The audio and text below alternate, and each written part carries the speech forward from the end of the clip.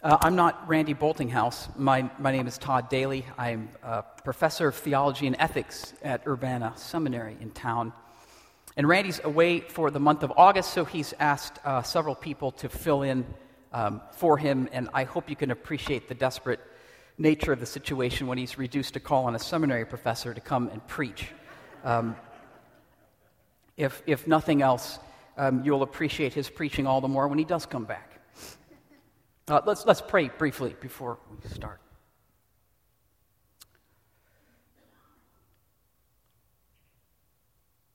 God, we thank you that you change lives.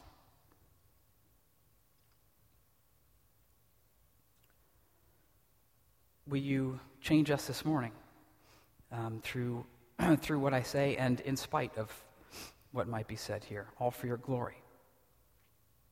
In your name, amen. Well, we live in a culture that is obsessed with stuff. And one look at our garage would confirm that. Having basically sold everything we own, having moved to Scotland several years back, and then come back with almost nothing, in a period of just over 2 years, we have acquired more suitcases and boxes than we know what to do with. Disturbingly, a lot of these are set aside and dedicated to seasonal type of decor, which always seems to pile up more and more, and it's always, my wife's already given me a look. It never seems to go away. But I've got plenty of my stuff, too. We've had at least 2 garage sales to get rid of all our stuff. But if I'm honest with myself, I still routinely find myself slowing down when I come across a garage sale of someone else who is trying to get rid of all of their old stuff. It doesn't even have to be a garage sale. Trash mornings can be amazingly productive. That's a perfectly good fill in the blank. And regardless of the price tag, it is clear that we all love, to some degree, to consume. We live in a consumer culture which thrives in large part on creating discontent.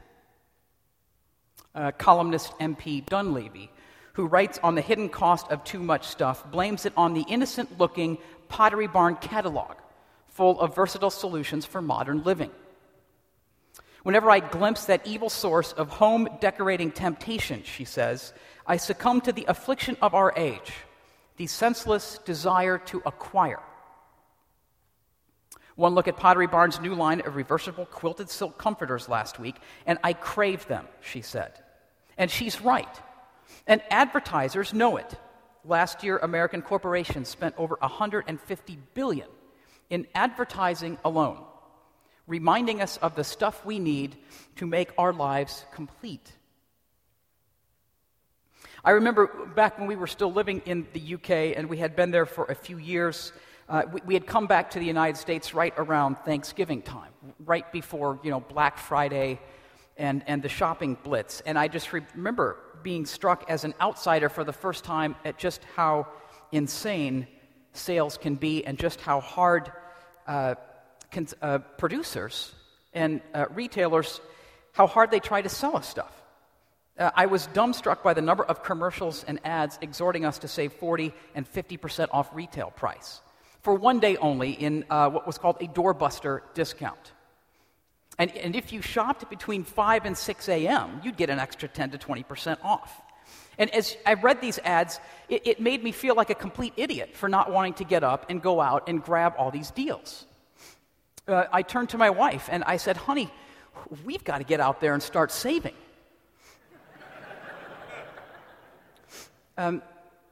And as a culture, we've demonstrated that we're willing to pay that kind of price for instant gratification, and even more so if it's 50% off. Even in this kind of economic downturn, consumer debt continues to spiral out of control. Collectively, as a people, we owe about $800 billion in credit card debt alone, which comes out to about $5,000 a person. And at the same time, our generosity quotient seems to be getting a bit smaller. We're now discovering respectable white-collar middle-class crimes, padding out insurance claims, fraudulently seeking refunds, paying in cash to avoid paying taxes, stealing from the workplace, etc.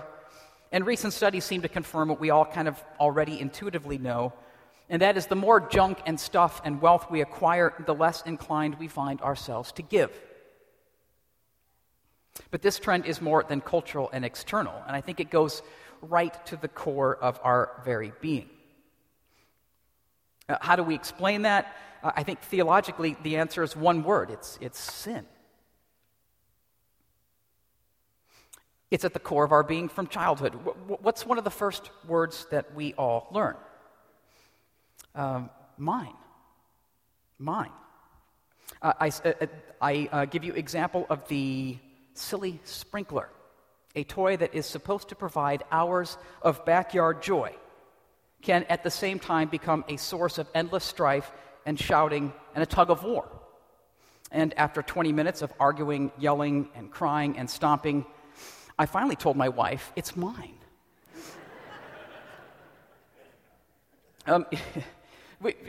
That's not actually true, but you know what? We really don't behave much differently as adults, do we? We're just better at masking our true feelings. We do it with more subtlety and sophistication. But this hidden cost of acquiring this stuff has consequences graver than what Dunleavy identified in her column. I think we all know that the stuff we own can eventually end up owning us. But the more troubling scenario here is that we often sacrifice a life of abundance for one of success and comfort. And I think that's precisely what's going on actually in Matthew 19, between the rich young ruler and Jesus, where Jesus extends an invitation to discipleship, but with some pretty heavy qualifications or impossible demands. Demands in which this case end in great sorrow for this rich man. Page 696 in your pew Bibles. Matthew 19:16. Now a man came up to Jesus and asked, "Teacher, what good thing must I do to get eternal life?" "Why do you ask me about what is good?" Jesus replied. "There is only one who is good. If you want to enter life, obey the commandments." "Well, which ones?" the man inquired. Jesus replied, "Do not murder. Do not commit adultery. Do not steal. Do not give false testimony.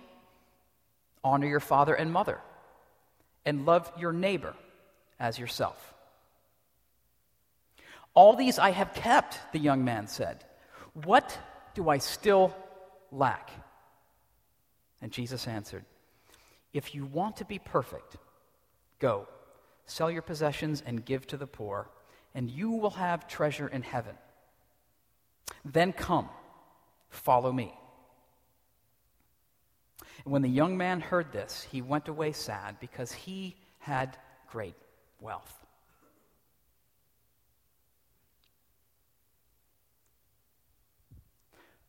I think there's one core idea here. Very simple, impossible to fulfill. If you want to follow, you got to forsake. If you want to follow, you've got to forsake. And following Christ means forsaking wealth or comfort. And what I want to spend the rest of our time looking at is three basic elements of this kind of following, this kind of forsaking. In this passage, Christ gives us the requirement for becoming a disciple. He talks about the resistance that he can overcome, and he also promises a reward. And first, very clearly, Christ requires it. He says, forsake your wealth. We must forsake our stuff because it's a requirement. This man was trusting in his wealth. And I think, indeed, he did have an honest desire to follow Christ. He was seeking a kind of personal salvation that was equated with, in the Jewish mindset, of obeying the law, obeying what God said to do in the Old Testament. And at first, Jesus gives no indication that he's doing anything wrong. What do I need to do to get the kingdom of heaven? What do I need for eternal life? Jesus says point blank, just keep the commands. Now, this young man would have been very familiar with these, but as a sign of his genuine seeking, as an indication that he still hasn't quite found what he's looking for, he pushes back and asks another question. Now, he may have been looking for just that one additional instruction that would ensure entrance into heaven. And Jesus doesn't disappoint him at this point and responds by quoting some of the 10 Commandments. Don't murder, don't commit adultery, do not lie, do not steal, honor your parents, honor your family. And then he kind of caps it off with Leviticus 19, the summary of the law, part of the summary of the law, love your neighbor as yourself. But this young man is undaunted. This would have turned most people away. But he proudly, and it seems to me sincerely, claims that he has done all of these things. For he was at the very least, thinking externally. But note the mercy and patience of Jesus. At this particular point, Jesus could have publicly pointed out all of the times that he had failed in precisely every one of these commandments. But he didn't. He continues to follow the line of conversation. And it's quite fascinating, too, that in verse 20, I think there's a profound admission here. In the second half of the verse, that even this man who thinks he's obeying the law, thinks he's being righteous, is doing everything well, who's got all the riches he apparently needs, he himself is recognizing that there is something lacking. I'm missing something. What else is there? What do I still lack?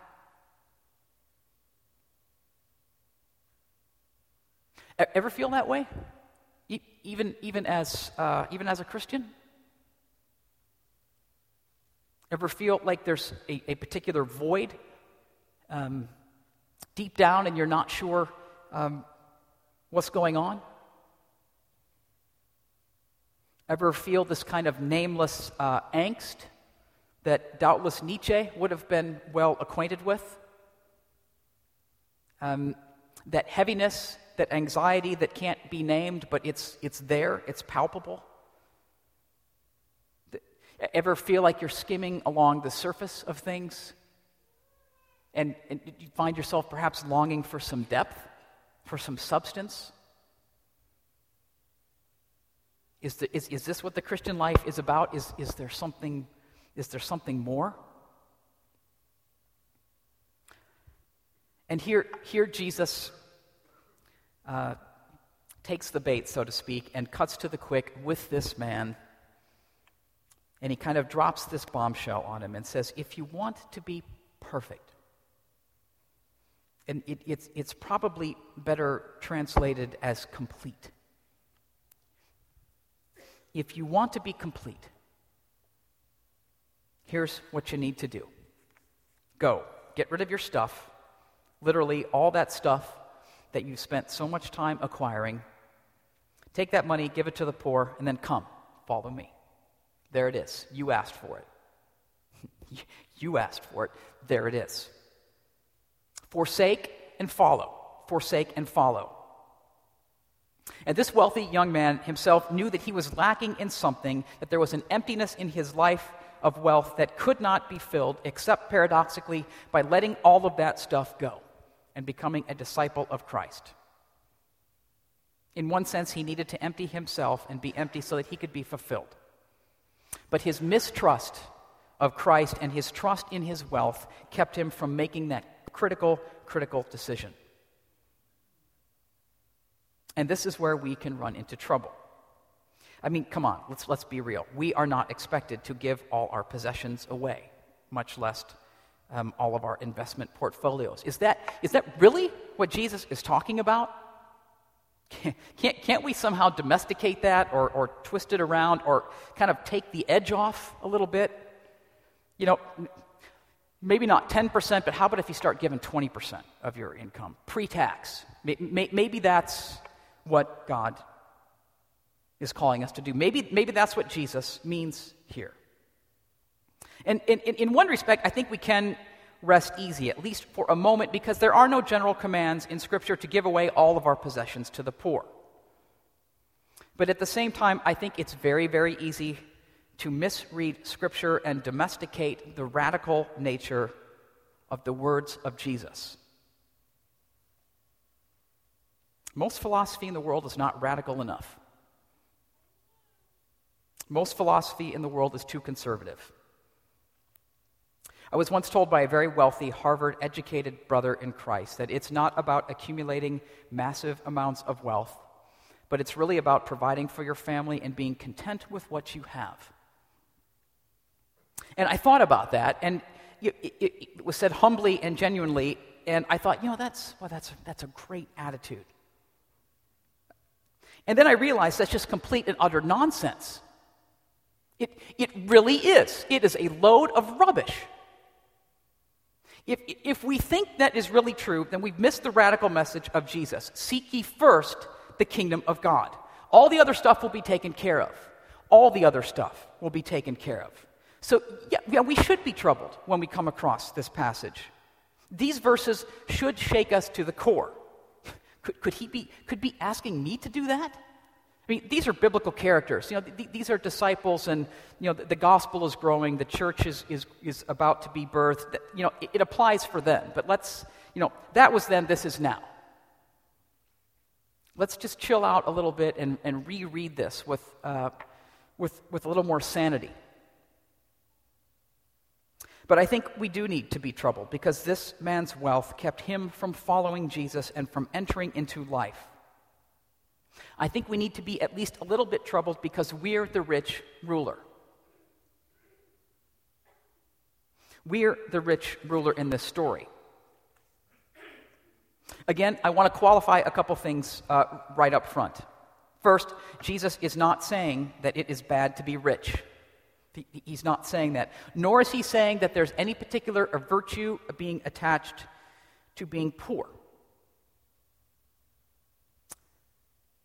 In our kind of culture of American evangelicalism, it is just as easy to worship money through the disciplined pursuit of sound financial principles as it is through mismanagement and reckless spending. You can worship money by taking out bad loans. You can worship money by being frugal and by making sure that you have a large enough contingency fund so that when hard times hit, you won't need to rely on anyone else. That is nothing more than American individualism in Christian guise. That is not how the Church of Christ is to function. And so I just want to say point blank, I don't know who you are, but for some of you, God may indeed be calling you to give up most of what you have because it is holding you back from following Him more closely. And that might even involve becoming, heaven forbid, financially dependent upon the church in the future, as you abandon the life of success for the life of abundance through hardship. The history of the church knows something about this in the figures of, at the very least, St. Anthony and St. Francis of Assisi, who both came across this passage and were convicted and convinced that they needed to literally give it away in order to follow Christ. Far be it from me to say that they overreacted. But note, if indeed you may be one of those people whom God is asking that hard question, we ought to assume that others in the church who still have their riches are ready to use them at God's bidding. What Jesus' statement is really getting at is an attempt to uncover the primary object of this man's trust and affection. What's your ultimate source of trust? And like a patient who requires the care of a skilled surgeon, the decision of whether or not to go under the knife, this man was invited to come under the care and provision of the master teacher by following Jesus. An offer to exchange a life of success for a life of discipleship and abundance through hardship. But sadly for this man, this price was too high. He had placed too much trust in his stuff or his wealth. Jesus here was laying claim not really to the young man's riches or his property, but he was laying claim to his heart. What does Jesus want from you? He wants everything. He wants it all. Because it's his anyway. He knew full well that where your treasure is where your heart is. Do not store up for yourself treasures on earth where moth and rust destroy, where thieves break in and steal, but store up for yourselves treasures in heaven. For where your treasure is, there your heart will be also. And with one brilliant question, Jesus laid bare this young man's heart and the object of his devotion. And the empty man who approached Jesus for an answer went away both empty and sad. And this is the subtle danger of wealth or stuff or security or safety. It easily grabs hold of our heart and it turns our affections away from the kingdom. He settled for a life of security and safety and comfort over a life of risk and maximum impact. And we face every bit the same temptation as little by little we accumulate more and more stuff and hold on to it a bit more tightly. And the longer the list of our acquisitions grow, the larger our bank account becomes, the easier it is for our heart to grow cold. The homeless become a little less visible. And the window to the world, the window to a broken and hurting world that we now have in high def, becomes easier to turn away from. And frankly, it's just as easy for the church to think this way corporately. It really is. One of my favorite stories is told by Tony Campolo, a rather outspoken and abrasive evangelical pastor and teacher. He was about to preach at a wealthy Presbyterian church out east when, as he ascended the stage, an announcement was made that a missionary couple that was being supported by the church needed $2,000 urgently. And so Tony Campolo was asked to pray for this couple and that their needs might be met before he preached. And Campolo just kind of laughed and resolutely refused to pray. He said, I'm not going to pray for that. He said, we're the church. So he got a baseball cap from some kid in the congregation, and they passed it around, and they said, here, we're the answer right here. We don't even need to go to God for this one. 170 backpacks? 170 backpacks? We don't even need to pray about that, do we? I mean, really, we don't. There's a sermon to do. Go get a backpack this afternoon. Really, I'm serious. Go get a backpack this afternoon. The truth of the matter is that we can be controlled by our money and possessions whether or not we are rich or poor. So the question for all of us is, and it's a question I think we ought to ask on a fairly regular basis, is this. What's your deal breaker with Jesus?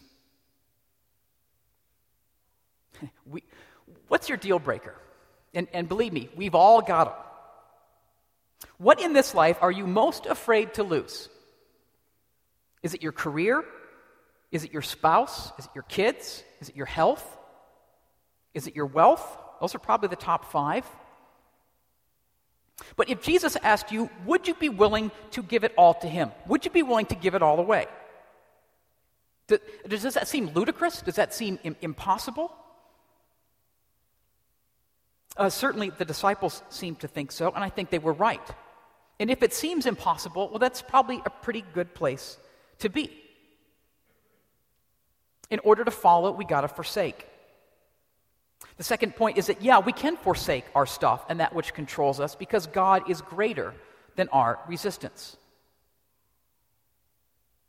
In verse 23, Jesus turns to the disciples and tells them how difficult it is for the rich to enter into the kingdom of heaven. And he repeats this with a hyperbolic statement, a deliberately ludicrous statement about a camel going through the eye of a needle. Impossible. Impossible. Jesus himself acknowledges the power of possessions and how difficult it is for the wealthy, for us, to put our trust in something other than position or status or wealth or security or safety. But the disciples' paradigm of wealth is shaken to the very core by this statement. In verse 25, we read that the disciples were greatly astonished in hearing these words. Now, why? Why? It's a little bit curious. Because we tend to think of the poor and those with less affluence as somehow being more spiritual. And in many cases, that may be the case. We tend to label those things that have less monetary worth as somehow being somehow infused with more spiritual significance. Think about this list of options. A disciple of Christ is more likely to be an Armani-clad stockbroker, or B, a burlap-cloaked monk. Well, that's a no-brainer. A disciple of Christ is more likely to drive a BMW or a 76 Ford. You pick the model. It doesn't really matter. Where do disciples of Christ shop? Do they shop at Abercrombie & Fitch, the A&F, or do they shop at Goodwill? And finally, a disciple of Christ is more likely to be a Packers fan, or a Bears fan, or actually a Colts fan. I mean, I don't even need to say anything there. But okay, in the Jewish culture of the ancient Near East, it is riches. It is riches that were a sign of obedience and God's blessing. This kind of concept would have been imprinted upon their heart, emblazoned in big letters. If you look at this amazing passage from Deuteronomy about the promises of blessings that are contingent upon obedience. The Lord will open the heavens, the storehouse of his bounty, to send rain on your land in season and to bless all the work of your hands. You will lend to many nations, but you will borrow from none. The Lord will make you the head, not the tail. If you want to look for the prosperity gospel, which this is not, but it certainly might be misread that way. But the mindset was that material blessings were a sign of obedience. I'm obeying the Torah. I'm fulfilling the commands of the law, and God is blessing me for it. So the rich were typically thought of as spiritual giants. Didn't this rich man say, "Yeah, I've done that. I'm fulfilling them all. I'm good." It had somehow kind of muted into its own prosperity doctrine of sorts, where abundance became synonymous with riches. So finally, in verse 25, the disciples, to their astonishment, ask, well, if this young man who has so obviously been following the law can't be saved, who in the world can?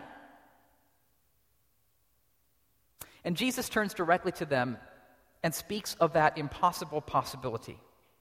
What is impossible with man is possible for God. Essentially, he's saying no one can save themselves, but especially the rich. But God can, because with God, everything is indeed possible, not impossible. A commentator put it this way: entrance into the kingdom is God's gift, but to belong to the kingdom means to follow Jesus' teaching. I like to say the gospel is God's free gift, but it's going to cost you. The gospel is free, but it's going to cost you something. And if we do it through God's power, it costs us everything. God regularly intervenes, thankfully, in the realm of the humanly impossible, where we feel that this claim is ridiculous. It's worth asking us. It's worth us asking that about ourselves today. And if you are here as a Christ follower today, it came about only because God has already accomplished that which is humanly impossible. There is no other way.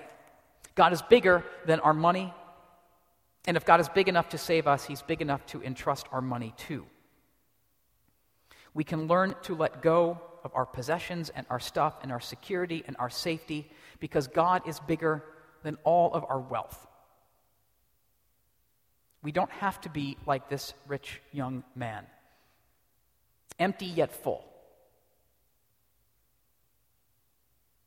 Something's missing. Saddened. I think my wife and I know a little bit about what this might entail. And to be sure, we didn't do it perfectly.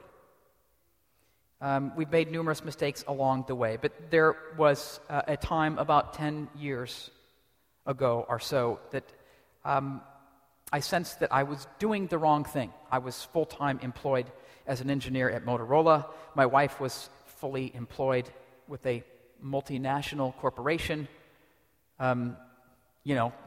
Great scenario, 2 incomes, no kids, bank account growing, everything going well, except for the fact that I started to hate my job. Not because I worked with difficult people or it was boring or I felt like I was a cog in a wheel, although that contributed to it, but I sensed that God was calling me to do something else. To quit my job and go to a really expensive seminary, and to take our life savings and then invest in moving overseas to get a PhD. And my wife just followed right along with me, step by step, without one word of complaint or bitterness. And I'm totally lying. I'm totally lying. To her credit, she trusted my perception of what God was calling us to do, even when she didn't necessarily see it herself. And so, in that respect, she displayed a whole lot more faith than I did, quite frankly. And yeah, she went kicking and screaming. And it took me about maybe 3 hours to get used to the new culture in Scotland, and it took her about a year. And yeah, it did cost us. No jobs, pack up all your stuff, sell what you can, and start watching whatever money you had saved up continually get smaller and smaller and smaller. All the other details of this journey are probably too numerous and boring to mention, but I tell you this story because not because I'm a more spiritual person for having abandoned more earning potential, and certainly not necessarily because it's a higher calling to be a seminary professor or to be in the pastorate. It's certainly not because I willingly trusted God with reckless abandon. I did not. I went kicking and screaming too. And on more than one occasion, I thought, what in the world have I done?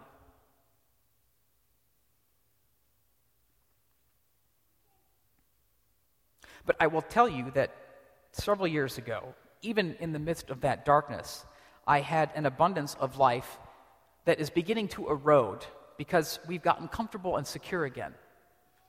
And I'm not sensing that God is calling us to go up and go anywhere else at this point. But there's part of me that kind of misses that sense of adventure and excitement in knowing that, man, God is going to have to really come through or we're going to be really messed up. God is bigger than our money, and God did the impossible. He got us over to the UK. And yeah, I will bore you with more stuff, but that's next week about that story. But, I was living my life for too small of a thing.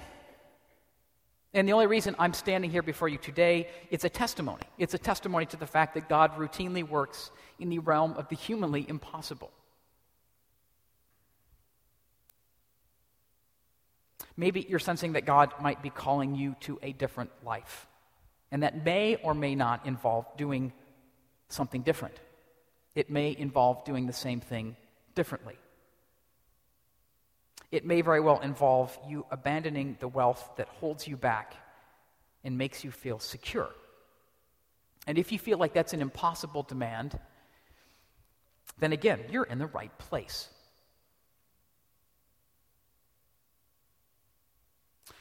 Right where things seem the most impossible is typically where God intervenes and steps in. You ever think about the Apostle Peter and what his resume might look like? If you were an employer, would would you ever hire this guy if you saw his resume and you read, okay, you were a fisherman, and then, you kind of left that aside, maybe sold the business, and then started following around an itinerant preacher who thought that he may or may not have been a deity, may or may not have risen from the dead, and since then you've been stirring up trouble and have been in and out of prison. Do you think Peter would have any regrets about not fishing anymore? Do you think he would call his life one of abundance? In a church this big, the reality is that there are many or some of you here who are living your lives right now for too small of a thing. Maybe you've sensed God's call to change careers even though it might be for less money, or even though on paper you can't see how it could work. You just can't swing it.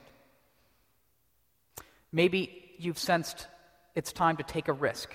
Maybe you felt a prompting from the Holy Spirit to undertake some kind of new, ridiculous project for the sake of the kingdom. Maybe it just starts with a short-term mission project to have your worldview expanded of what the kingdom of God looks like in another country. Maybe you need to pray about those things and seek some wise counsel, and remember always that God is bigger than our money and our comfort. Our lives are on loan from God. They really are. I don't want to come to the end of my life and find that I've lived it for too small of a thing. It just ain't worth it. I know others of you have made this kind of change, and I only pray that the Holy Spirit continues to speak words of affirmation and confirmation in your spirit to keep following and seeking Him. Christ requires, He overcomes resistance, and finally, He rewards. He rewards us. Peter himself is thinking, if this young rich man was asked to leave everything, isn't that what we've done? Isn't that what we've done, Jesus? He's seeking some kind of reassurance after everything that he thought he knew about the law and gaining eternal life. In verse 27, he asks, what will happen to us? And in verse 28, Jesus says, you will judge the 12 tribes of Israel at the renewal of all things when God returns for His people. The disciples who have given up nearly everything and become insignificant in this world are promised a significant role in the next. And in verse 29, Jesus broadens this to include us, to include everyone. And everyone who has given up houses or forsakes family or career gets earthly and heavenly blessings thrown in. What it might cost some of us if we lose earning potential. It might cost some of us the house we've always dreamed of. For others, it may cost marriage. We may have to forsake the possibility of marriage or kids in response to God's higher call. Now, clearly, that's not for everyone. It's probably not a very popular thing to say. But this is not a prosperity gospel. You give up something in order to get in return. This is not the kind of prosperity gospel that urges us to give possessions away so that God will bless us with much more, even though He does routinely do this. Here's one book that you should not buy. Paul Pilzer, former economic advisor to President Reagan. God Wants You to Be Rich. It's a very popular book. Surprise. He basically asserts in the book it's not a sin to be rich, and at least he gets that part right. But Jesus never said that. Of course it's not bad to be rich, but if your heart is in the right place, how narrow-minded it can be to think that God simply desires us to have material blessings. And if it were only about material blessings, He could have told this man, you got to work a little bit more at your commands, but give a little bit more, go and be happy. Go and be fulfilled. But He wants everything. He wants our heart. And maybe to get a sense of what we might be missing out on, we could look at it from the other angle. And I love this quote from Dallas Willard in his wonderful little book, spirit of the disciplines. What does not following Christ cost us? What did it cost that rich ruler? Well, it costs abiding peace, a life penetrated throughout by love, the faith that seeks everything in the light of God's overriding governance for good, hopefulness that stands firm in the most discouraging of circumstances, power to do what is right and withstand the forces of evil. In short, it costs exactly that abundance of life Jesus said he came to bring. How cool would it be if we all had resumes that in some way, shape, or form kind of reflected, in their own unique way, the life of Peter? Even without necessarily having to change our jobs. And if we widen this whole concept globally, we can all recognize that we are blessed beyond belief. The poorest among us here are still richer than 95% of the rest of the world. Yet God knows when we do something as simple as giving sacrificially to support someone else or to support another ministry. I remember a couple in my small group told the story of how they were blessed by supporting a friend on their music ministry team who was very, very hard off financially and very poor and needed a new shirt. And so they had talked about buying him some clothes, and after a month of delaying, they finally decided to present him with some clothes. And they went out and $150, $200 worth of stuff, bought him some new clothes because he was in desperate need. And when their friend saw what they had done for him, he was blown away. He wept openly. And they thought, wow, that's, it's a cool shirt, but I don't, I guess some fashion can move you to tears. I'm not sure. But here's what he said. He said, I was just thinking this weekend that I had been desperately needing to get a shirt, and I got $25 in my pocket, free and clear. But I had remembered that about a month prior, I had been listening to a radio ministry, and I was really blessed by it, and I prayed to God, and I said, I made a commitment to God. I said, the next time I get some free money, I'm gonna support this ministry. And so he said, I fought this battle back and forth about what to do with this $25. And in the end, I really wanted a shirt, but I made a commitment to God to support this ministry, so I wrote the check yesterday. Now, frankly, these kinds of stories really do happen all the time. But I think it's also true that most of us just don't live our lives close enough to the danger where most of us don't live our lives in such a way that we need God to show up and show up fast. And is that just a function of our wealth, or is there something more going on there?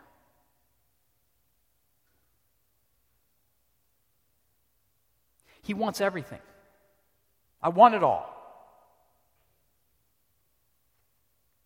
We can't follow God in money, and chances are there are people in your lives today who could be blessed by your generosity.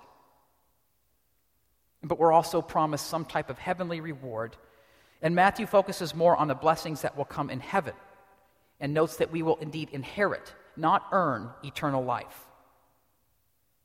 Our very lives are on loan from God, and one day we'll be asked to give an account of how we spent them. I don't want to come before God with a full bank account. I really don't. I don't want to come before God and have to admit that I lived for too small of a thing.